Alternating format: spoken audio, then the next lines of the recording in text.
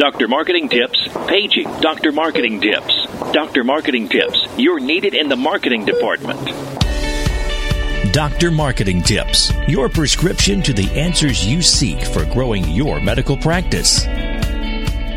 Hey, it's Jen and Corey here for Dr. Marketing Tips. Hey guys. And we want to say thanks for joining us today, and hopefully by now you've had a chance to check out our site a little bit and you've learned some tricks that will make you look like a rock star back at your office. You know, most medical practices do marketing for one reason. I had air quotes there. They do marketing for one reason, to get more patients in the door. That's why you're doing this. That's why you're here. You want to attract and retain more patients. So to help you guys out, we've gone ahead and put together a list of the questions that we get most often and kind of the answers that we give. So let's jump right into it. Number one, this one's for you, Jen. What can I do to increase referrals at my office right now? Great question, Corey, because I actually had a doctor yesterday tell me his referrals were down and he wanted to know how he could get them back up. So I say take a look at where you're getting your best referrals now and work to strengthen those existing relationships. I see so many offices that will assume that they will always continue receiving referrals from their trusted relationships, but it's important to remember that relationships take work. You must continue to connect with people. Always assume that there is someone else out there trying to earn the same business that you've already got, and it's up to you to continue cultivating those relationships, doing everything you can to ensure those referral sources stay strong. Yeah, I mean, there's dozens of practices within a couple of miles that do the exact same thing that you do. So really got to think about what sets you apart and why would a patient choose you over them. Okay, Corey, so here's one for you, and we get this a lot towards the end of the year. But what do you see as the biggest trend this year coming up for medical marketing? Well, I think that, and jump in at any time here, but I think one of the biggest things is that, reputation management has really kind of evolved. Now it's more about almost a customer relations management or CRM, really. It's attracting and retaining those patients. And it's more than just looking at your reputation sites, your rate MDs and your health grades and things like that. But, it's about patient satisfaction scores on surveys. It's about, customer relations and being more public with their responses and things like that. And we see that a lot of people, they'll put as far as customer service goes, it's kind of gone social. I think that's something that we should talk about too. They'll, instead of calling with a complaint, they put it on social media because they know they're going to get a response almost immediately, and it really kind of has changed the game. So the thing is about this value-based care is, the government and reimbursements, especially with Medicare, are tied to somewhat into these patient satisfaction scores. And so I think the trend that we're looking at, and correct me if I'm wrong, Corey, but the trend that we're looking at moving forward is this value-based care component, this model, tied to kind of overall patient satisfaction and tied to online reputation management. It's all now together. So where a couple years ago we were just talking about ORM, or we might have been talking separately about patient satisfaction scores. Yeah, you really just wanted to kind of make sure you were putting your best foot forward and you look good to the patients, but now there's actually some real weight behind that. Absolutely, that's exactly the point there. All right, with that, we'll move on to the next question that we've got. So, Jen, in your experience, what works best to grow a practice on a really limited budget? Oh, we're very good on limited budgets, Corey. That's the beauty of working with Carol all these years. She's just a one person, and only part of her job is marketing. And so they're very limited amount of dollars that they spend. But there's a couple of things that I think really do work well. First, I think that strengthening existing personal relationships is always huge, as we mentioned earlier. Next, I think your practice should have a strong internet presence with a social media strategy to go along. You should have a dynamic informational website that allows patients to not only get to know what you're capable of as an office, but also who you are as people. People doing business with people they trust or they like. So consider this a business transaction when it comes to your website. And lastly, I would suggest marketing to your existing patients. You've already got the captive audience, so you might as well use them. Consider sending out newsletters, flyers, postcards, whatever you can afford really, in an effort to get them to recommend you or to come back themselves. Yeah, one thing I would add to that is scheduling some talks in the community with your physicians, because those don't cost anything. And there's plenty of organizations and groups out there that are looking for a quality speaker, and you happen to have, 1 to a dozen or more of them right at your fingertips. Absolutely, which is a great segue, Corey, because we get this question all the time. How do you get your practice featured in the news, Corey?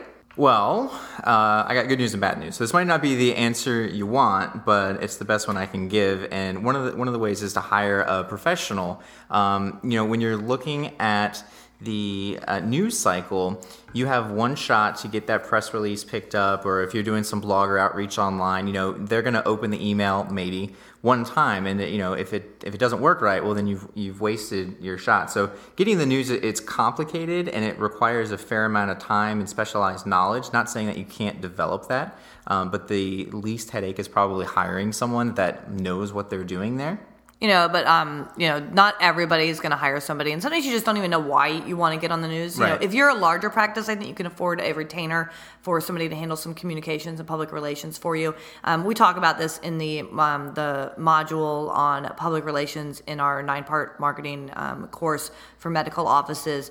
But just as an example, when it comes to public relations, you have to be proactive. You have to go out there, especially if it's going to be television. You have to be proactive and kind of try to get in front of it. Come up with the idea for the story. We have an ear, nose, throat client, and every year at the beginning of allergy season, or a flu season, we will start thinking about, what would be the possible story angles and which doctors can we pitch to the media, because we know they're going to do an allergy story. And it's just a matter of getting in front of the right reporter and saying, hey, we've got, XYZ expert available to talk about allergies or polyps in the air or flu season, or, Tiger Woods hurt his back and we had a spine surgeon ready to go on camera. And so just being proactive in going out and finding the stories will go a very long way for getting your practice on the news. Yeah, because at your practice you have some great resources available, and these news reporters, especially TV guys, they're always in a time pinch, and they need some good visuals, and they need someone that knows what they're talking about. And again, like I said a few minutes ago, you have plenty of people in your office that know exactly what they're talking about. Another thing, just real quick, we've been successful in the past. We have docs that do sideline coverage at football games. And, sometimes you have to make it super easy for the reporter to do their job. And if you have a camera, you're using the same camera for your testimonials, and you get some high definition, quick B-roll footage at an event, and you can send them that plus the headshot plus the availability of the physicians. And the easier you make their job, the better. Yeah, definitely.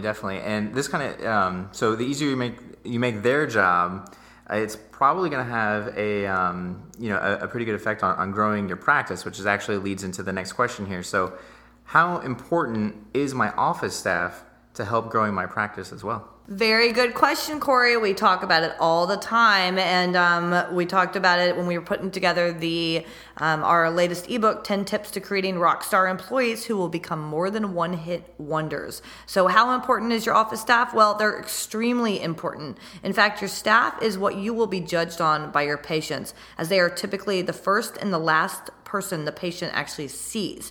It's as simple as being greeted with a smile. In this day and age, it's important to put on a happy face and always put your best foot forward. And it goes a long way, especially when so many businesses lack customer service. If you can deliver top quality customer service, it doesn't mean that you have to go over the top or do something that you're not comfortable with, but just greeting somebody with a smile within 30 seconds or 10 seconds of them walking in the door goes a really long way. Especially, put it in your back pocket, because if you're thinking about the long game, it's all about patient testimonials, positive patient feedback, getting people to go onto Facebook. Using your staff to get this message across goes a long way, and it doesn't cost a penny. Yeah, there's a psychological principle that just as people, we tend to remember the first and last things that happen to us, or in a list or in a day or something like that, more than what happens in the middle. And if you kind of apply that to your office, you think, when someone walks in, that first impression, that means a lot. And when they're walking out the door, that one means a lot too. Obviously, they remember their time with the physician.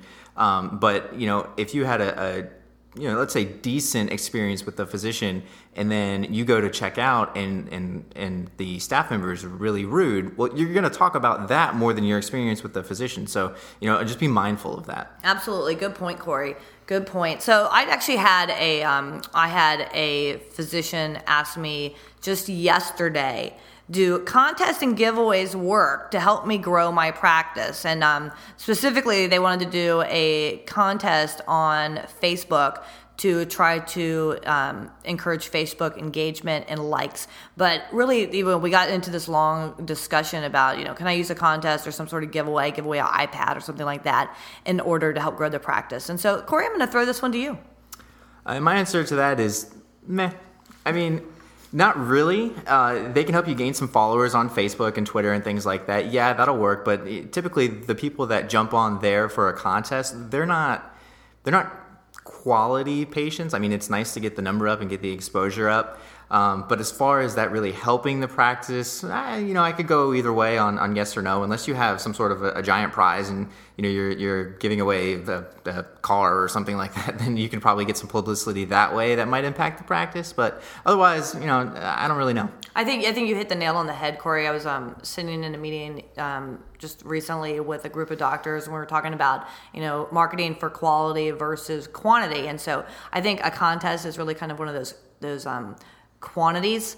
It might help if you want to grow your Facebook fans or if you want to get into the media, but I'm with you. I don't think that that's necessarily a quality patient, unless possibly if you're like an urgent care or you're just trying to create a database or something like that, but somebody from a specialist and a subspecialist standpoint, that is not, to me, just in my opinion, not the way to market the practice.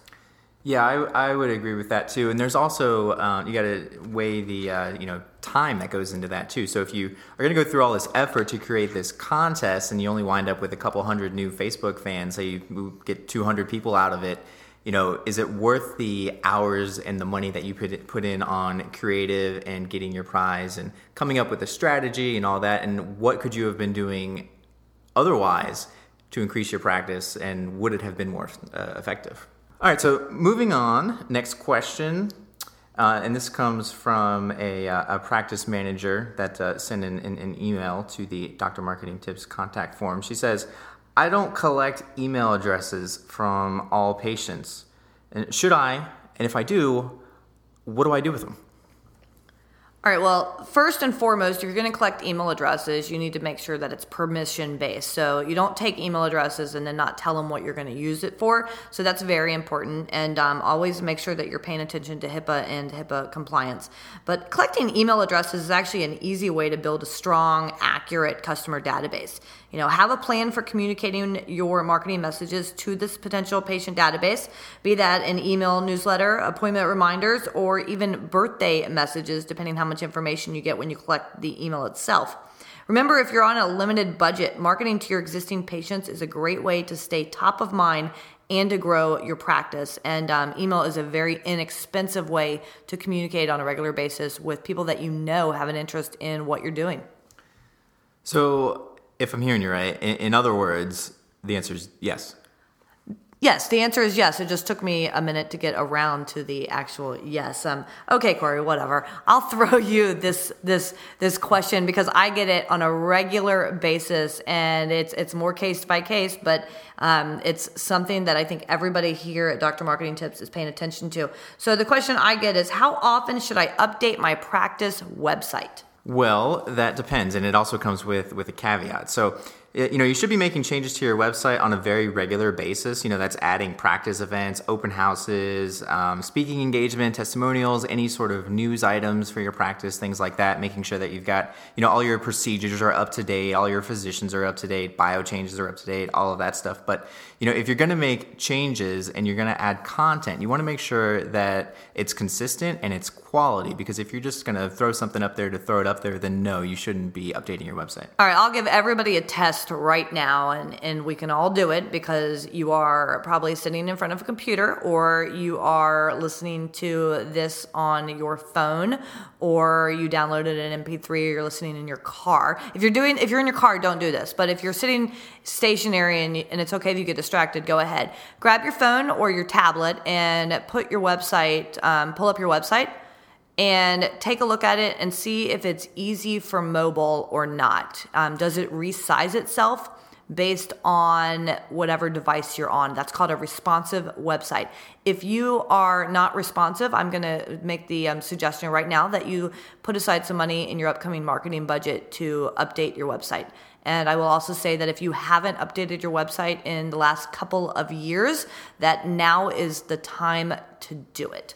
Yeah, with as fast as technology changes, if you have not updated your website, I would say within the past 4 years or so, then your website is not responsive and you're losing patience that way. I don't remember the exact specific, but I want to say, I know at least for a handful of our clients that up to 60% of the traffic actually comes from mobile devices. Absolutely. It comes from mobile devices. Another test of whether your website needs to be updated or not is, not so much are you able to accept appointments online, because that's more difficult because you have to merge with technology in the back office and whatnot.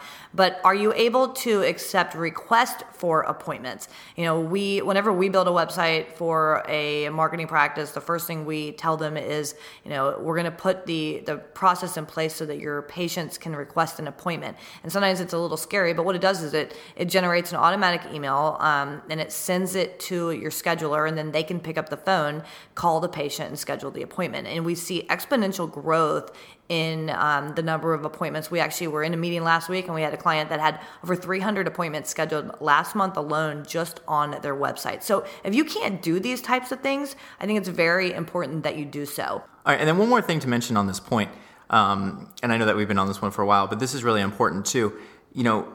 It's not so much just about updating the content of the website when you're talking about quote unquote updating the website. You also have to look at the back end of the website. For instance, we use WordPress for all of our sites, and there's constantly updates for security measures and bug fixes and performance enhancements and things like that. So you don't want to actually just update the website one time, make it live, and then that's it, because you'll put yourself in danger, really, of having it hacked or having it go down and things like that. So you want to make sure that you're up to date as much as possible. All right, and moving right along, next question.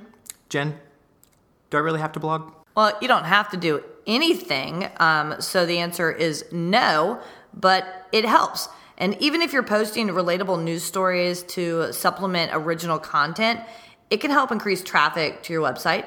It helps increase your search engine visibility, and it can help increase loyalty to your website if you've got potential patients that are kind of lurking around, checking things out. If you're putting things out on a regular basis that's educational and informative, they may come back to check it out check it out twice, maybe 3 times before they actually make that appointment. So like I said, you don't have to blog, but it definitely doesn't hurt.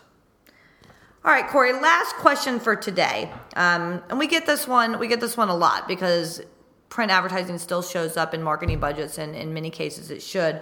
But what type of print advertising really makes a difference to my bottom line? The good kind.